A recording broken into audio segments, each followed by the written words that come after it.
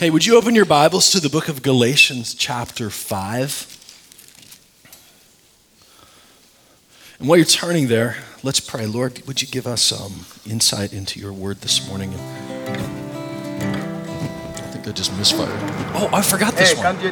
As you can see, I'm standing before a very Lord, amen. nice car. And this was a car that was bought by your church.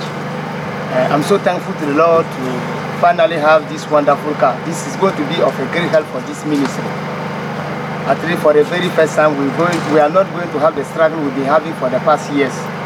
Thank you so much for providing this wonderful car to us. May the Lord richly bless you for what you've done. Thank you so much. Do you remember a couple months ago when William was here? And he told the story of taking the pregnant lady having a baby on the back of a motorcycle and wrecked it because they don't have any transportation out of this village. We took up an offering that day. It was $20,000. And for $20,000, we bought William a truck. We paid for all the import taxes, and we bought him a brand new motorcycle as well. So he keeps saying, I cannot even believe my mind right now. I can't believe. It's not even real. He's like, keep knocking on it to make sure it's real. Well, if you're visiting, you might realize we're not real fancy around here. And you'd be right. Like, I'd love to say that's unusual, but that's kind of us. But it actually brings the point that I wanted to really make this morning, which is how in the world did we get here? Like, how do we get to a place that we're part of a fellowship of believers? That can happen. That just $20,000 can happen out of you look around, we're not that big of a church. You know, the second service would combine us. I've been around the church a long time. And that just don't happen. In fact, I'll be real honest with you. That morning when he was here, we talked about it, and I thought, hey, Pastor William, let's talk about like your salary, and let's try to get that taken care of for a year, you know. And so when he throws the truck out, that was kind of a left hand. I didn't see that coming because I thought his salary is $2,000 a year. We'll take up an offering, we'll bump it up to $2,000, and we'll be able to, cheer on that God took care of his salary for a year. Or we'll take up an offering, and there'll be $20,000 and take care of the thing that he really needs, which is a vehicle to take care of his people. So the Lord, how do we get here? And it didn't start as here, right? It started years ago. I was, Shannon and I were part of another fellowship. Jim and Donna, you were there. There was a group, Mike, Kathy, you guys were there too at that point. And there was this a group of 20-somethings, and they wanted to start a Bible study. And they were going to call it Nashville Metro Bible Study. And it was a steal. I see Jay back there. It's from Houston. They were like, we're going to steal this thing. And I remember telling the pastor, look, I'm kind of busy. Shannon and I were doing the youth ministry, and obviously Donna was in the trenches with us there. But I said, well, look, if you just need me to teach it, I could do that, and then I just need someone else to lead it, And that first night, it's been at least 10 years ago, we showed up, and like many things in Christendom, it's a little embarrassing when I look back on it, because it was, hey, let's get together like this rock band. And it was guys that were like kind of like my musical heroes, like I do on a guitar. And just a bunch of stuff that if you're 20 years old in 2003 or whatever, that wasn't very cool. And just like a lot of things in Christendom, we launched it. It's going to be huge, and like 14 people showed up. And the following week, there were fewer. And I think by the third week, guitar guy didn't show up. I don't know if you guys were there. Carrie had just moved to town, or yeah. And here's what it felt like: is slowly, after about a month, everybody that was all in was all out. And I felt like it was like, hey, everybody on the count of 3, let's jump into the pool. Have you ever done that? And then you count to 3, and you're the only one jumping and looking around like, hey, dude, what? I thought we had a thing here, And I was left with this interesting dilemma, which is, well, now what? Because there was 10 to 12 people, and I was trying to teach like the 3 Ds of dating kind of sermons, things that I thought would be culturally relevant to kids in their 20s. And I'm keeping in mind, I wasn't that far removed from it, but 10 years is a lot. A lot of pant styles come in and out in 10 years. And so I feel like I had done what a lot of us do. I just sort of locked into a style around 22 and went with it, which is Exhibit A. And then one Tuesday night, not long after that, I'd have been a long day at the management office. And if you've ever been around artists, it's literally is like herding cats. I mean, it's genuinely like, where'd you go? You were just right there. I thought we were, or just like cats, they'll just go lay down for a little bit and just sit there for a while. Anyway, so I'd had one of those long days, and I got to I didn't have anything to preach that night. I came in, I didn't have no 3Ds of dating sermon, and so I just opened to the book of Acts, chapter 1, where I had already been sort of reading in my personal life anyway, and began to just share what the Lord was saying in Acts chapter 1, and had a really good response that night. And I thought that I had invented chapter by chapter, verse by verse preaching. I didn't even know it was a thing. And then slowly,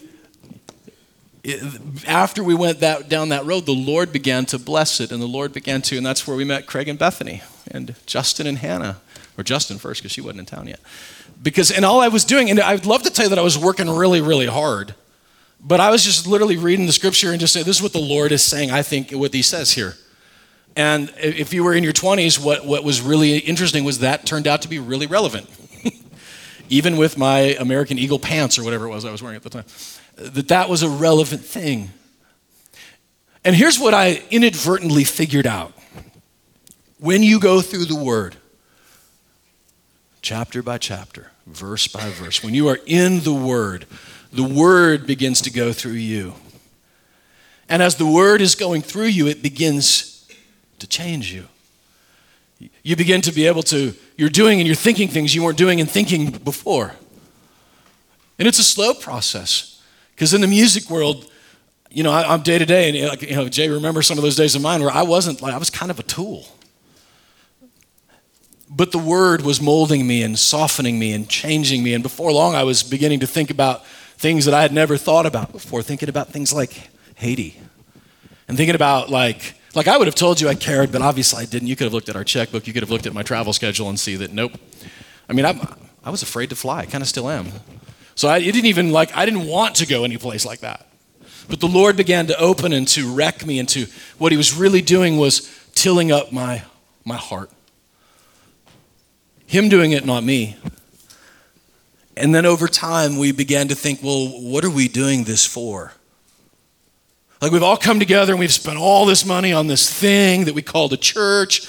And is it really just for the purpose of growing the church? Is that why we were doing it? Because it felt a little empty to me.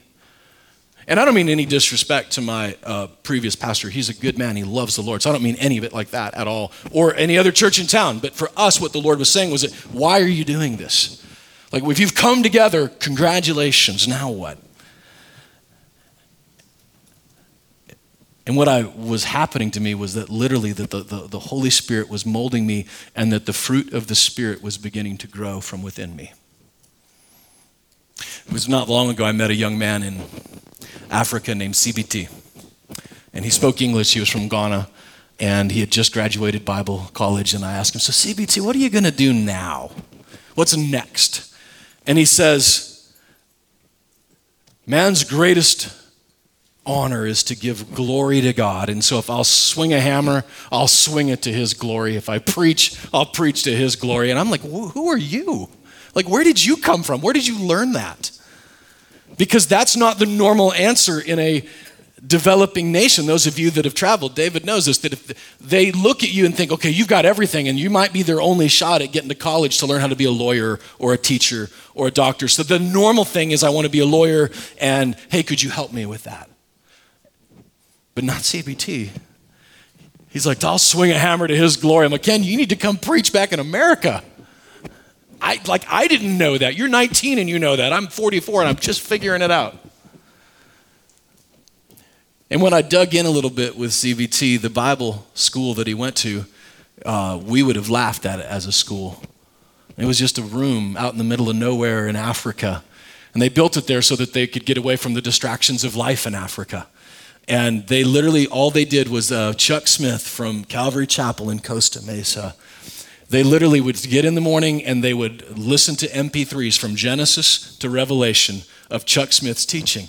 And by the time they would get done, they would have literally read through the entire Bible, studied through it, had their own commentary of it, 7 to 8 hours a day, writing and learning and the Word. And by the time you've done that, let me tell you what, you come out different. There wasn't an Old Testament survey class. It was just the Word. And the reason why we study the way that we study here is because the Word is good enough.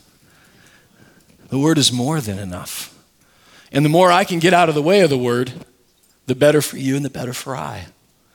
And the reason why I think that we've seen some of the things we've seen in our fellowship in these past 5 years, how did we get here, is because I can't even hit a button right. But the Word overcomes all of that. And the result of the Word is what we call the fruit of the Spirit.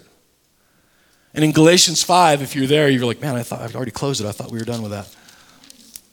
The fruit of the Spirit, Galatians 5:22 tells us the fruit of the Spirit is love. Interesting that it's singular and not plural, is love. And so what else is he talking about here? Then he says it's joy, peace, patience, kindness, goodness, faithfulness, gentleness, self-control. And against such things there is no law. Is it a typo that it's singular? Is that him using bad English? It's not. I think that the fruit of the Spirit is love and joy, peace, patience, long-suffering, self-control is the experience of love. Put this another way. The fruit of the tomato plants in our backyard are tomatoes. But the tomato is red. The tomato is hopefully firm. It's very juicy. The taste is an acquired taste, if you're a tomato guy, because I am not.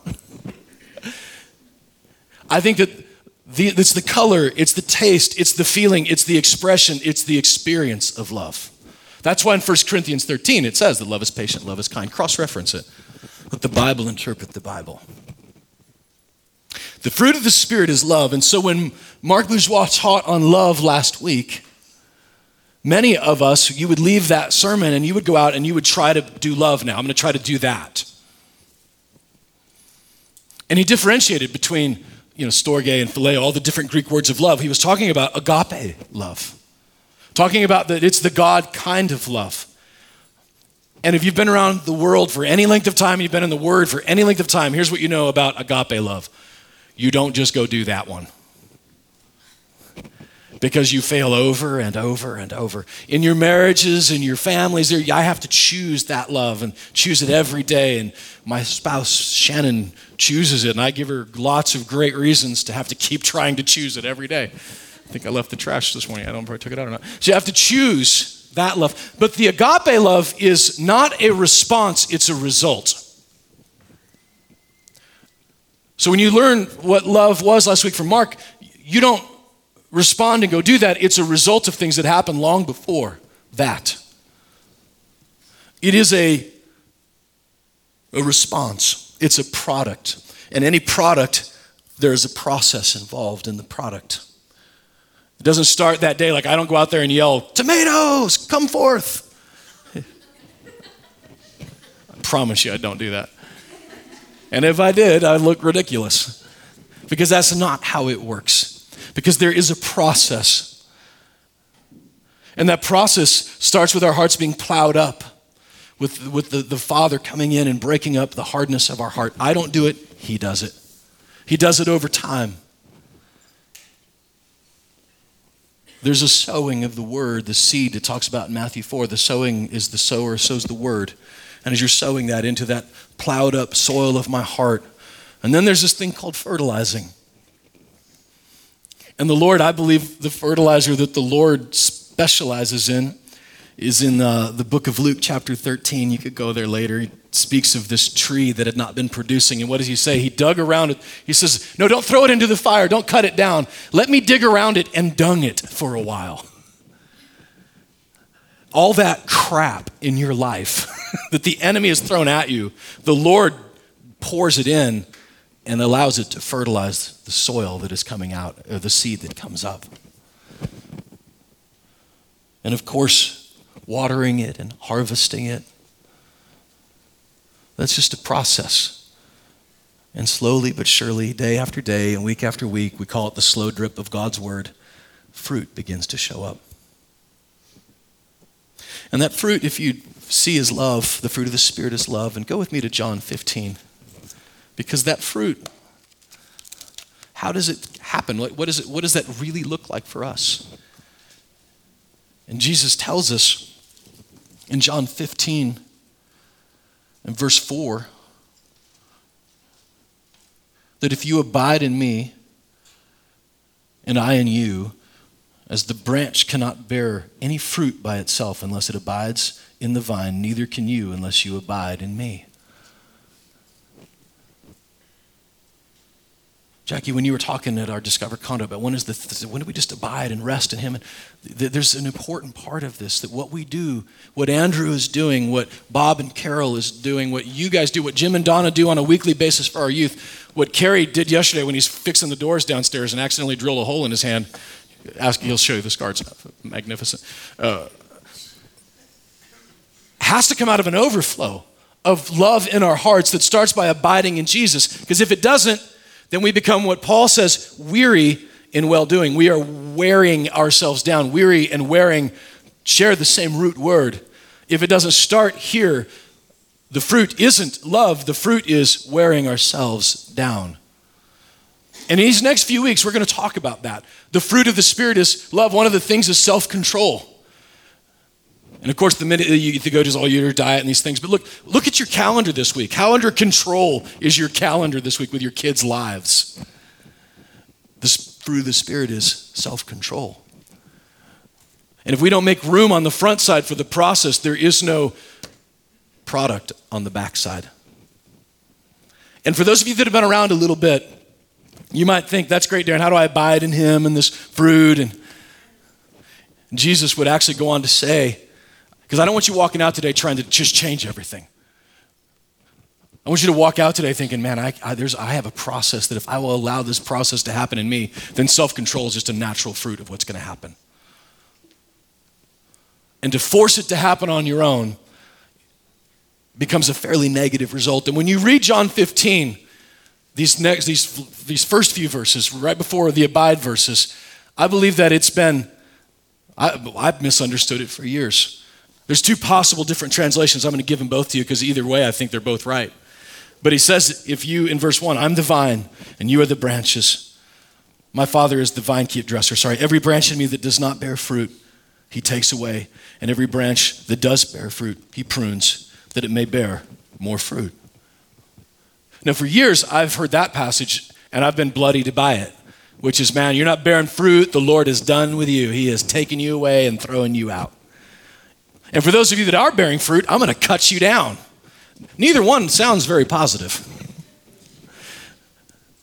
And neither one really, I believe, sounds like the heart of our Father when you take it with the context of Scripture as a whole. If you look at this contextually, if you look at this culturally, in their culture, the way that if you drive out by Arrington Vineyards, what you're going to see is grapes hung up on these lines, right, all down these lines that are these strings that keep the grapes up off the ground.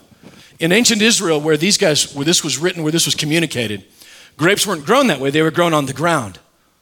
And the vine dresser would come in and he would take the grapes, the vines, and put them up on rocks to get them off of the ground so they could grow. And sometimes water would come, rain would come, and wind would blow them off, or just something would knock them, and they'd end up down in the mud. And so in the mud, they don't grow very well. They would get rotten. They would get sour. And so what part of the vine dresser's job was to come along and to lift them up, wash them, and place them back on the rock.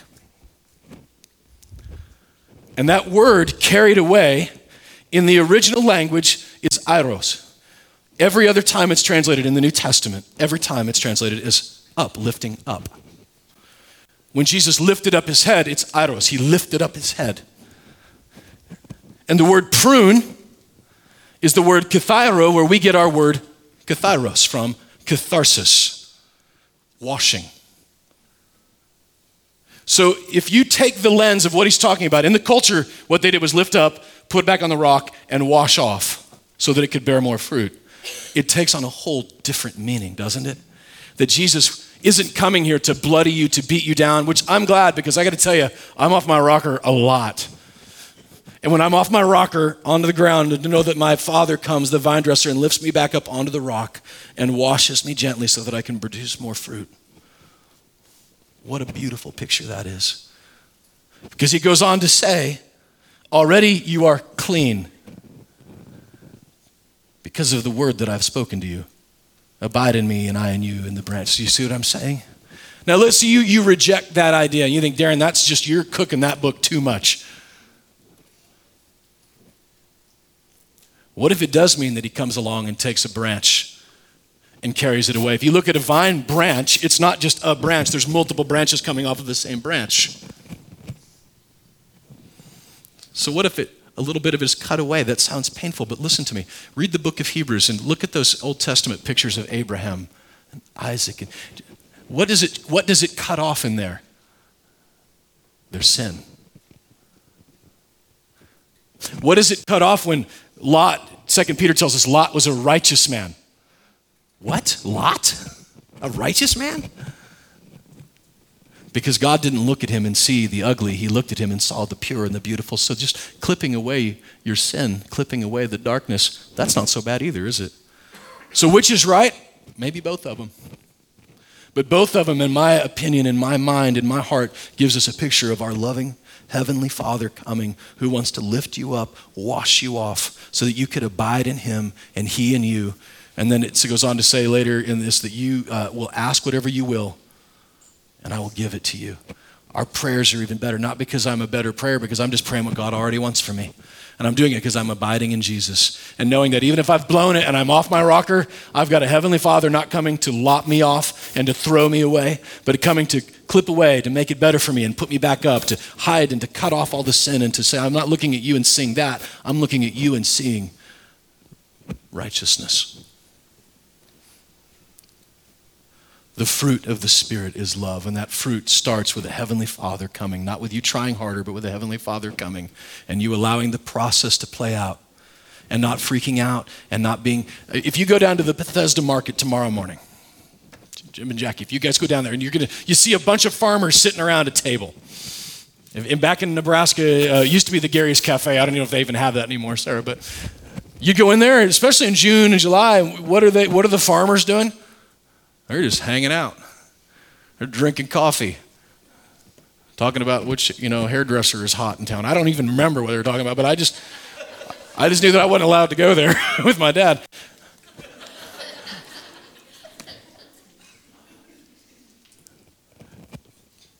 But they're not freaking out because they know the process. They've already planted. They've already watered. Them going down and shouting at the corn plants does them none good at all.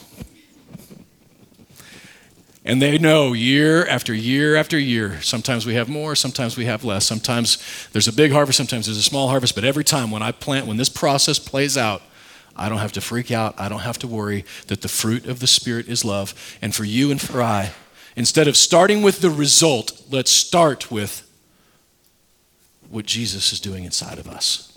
Instead of starting with I'm going to respond to this thing and I'm going to make it better, the love, this agape love, there are things in our lives we do have to make decisions. There are things in our lives that require discipline in our lives. I get that. That's not what I'm talking about. I'm talking about the supernatural love, this agape, God kind of love, whose purpose is, I think in Song of Solomon gives it best, and if you're in 8th grade, you're welcome. Song of Solomon.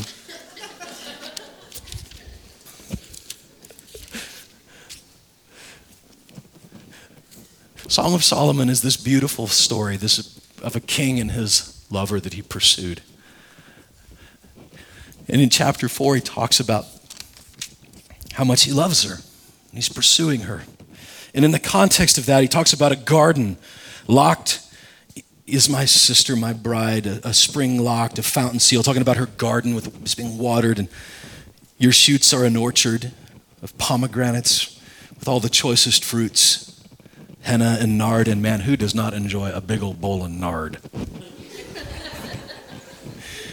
And saffron and calamus and cinnamon, all you oil ladies, this is you right now. And trees, frankincense and myrrh and aloes with all choice spices. A garden, fountain, a well of living water, a flowing stream Arise, north wind, blow. The fruit is not for you. The fruit of the Spirit, the fruit of the tomato plant is not for the purpose of the branch. It's for the gardener. Your greatest honor to swing a hammer to his glory, to preach, to do mechanic work, to do accounting is to his glory, because your fruit was never for you to begin with, but it was for him. And to allow him to do the work of plowing up your heart, and to let what would normally go, if you look around our pasture right now, our horse and donkey have, there's been, some landmines, if you know what I'm saying. And that does not do well unless you go put it in the garden and let it do its job. And you'll take that stuff, the landmines of your life, and pour it in and allow that process to take place. Keeping in mind, none of the stuff I'm talking about is stuff you have to do. It's what the Father does. You just literally get to rest and abide in him and allow him to do the work. The only thing we get to participate in, the discipline, if you will, of this process starts with you reading the word, not as an academic exercise, not as a self-discipline, but this is it, man. This is my communication from my Father to me. And as you're reading it this week, and it's not, quote, working out for you. How many farmers about July going, you know what, I just see they're just kind of seedlings right now. It's not really working out. I'm going home. They're just hanging in there knowing that the process is taking place. And as you're reading the word this week, maybe you read it differently and you're not reading it saying, I want to try to learn more, but maybe it's, I want to know more of my Father. And so if you get to one verse and that's all you got, but you're just, man, Father, what are you saying to me here? Praying the word out and over your children and over yourself, but just, what are you saying to me here? You begin to read the Bible differently, and slowly, surely, over time, the process begins to result in fruit. If you hang in there, what does Galatians 6 tell us? In chapter 6, verse 8, verse 9, and let's not grow weary in doing good, for in due season we will reap, speaking of a harvest, if we don't give up. A lot of our brothers and sisters have given up. We misunderstood the process as punishment. We misunderstood that the process, we confused it with being passed over. That God has just forgotten about. This is not working out here. And so I've unplugged from this. I've unplugged from the body. I've unplugged from my family because I've been looked over by my Father and it's not working out, so I'm giving up. And he says, if you don't give up, in due season, you'll reap your harvest. Bobby's been planting for 82 years. And in due season, she begins to reap the harvest. And the harvest is not in what you can do for your Father, but in the fruit of the Spirit emanating out from your heart. What if that's what our church was about? That you didn't feel like, I got to sign up now to go to Haiti because everybody, what are they going to think of me because I'm not going? I mean, Bob and Carol went, gosh, I got to go. Instead of just saying, no, I'm just in the Word. And I'm letting the natural flow of the Spirit, the fruit of the Spirit grow inside of me. And knowing that, you know what? I've been at this a long time and I feel like I've got the self-control thing down, but man, the kindness thing I'm kind of bad at, or this. Understand that when the fruit is growing, it doesn't grow overnight. We have green tomatoes on our vine, we've got buds on our vine, and we've got ripe tomatoes. It's all tomatoes. It's just fully forming on those vines, and that fruit of the Spirit is fully forming in your heart. So yeah, you might have an anger thing going on. But look at this, you're still a perfectly formed, loved, pursued.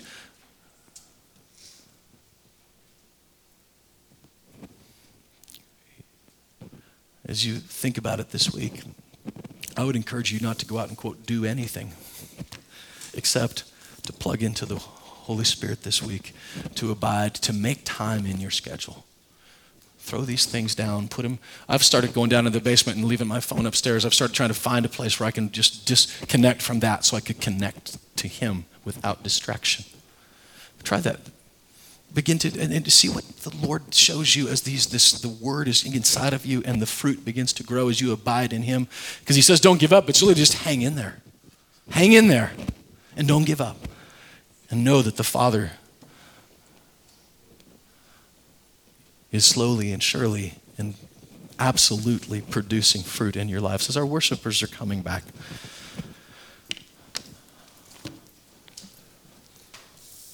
I hope that this brings you freedom. It's for freedom that he set us free. Not so you could just exchange an old list of things to do with a new list.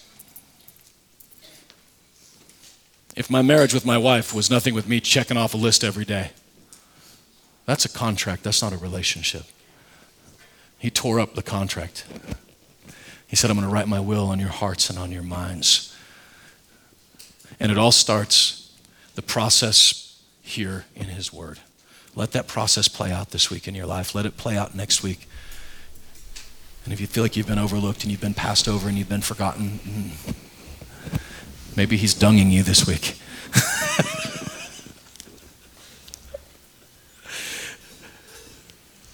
Our faith is not in our ability to garden. Our faith is in the gardener's ability, our Father. And he wants so much to produce that fruit in you.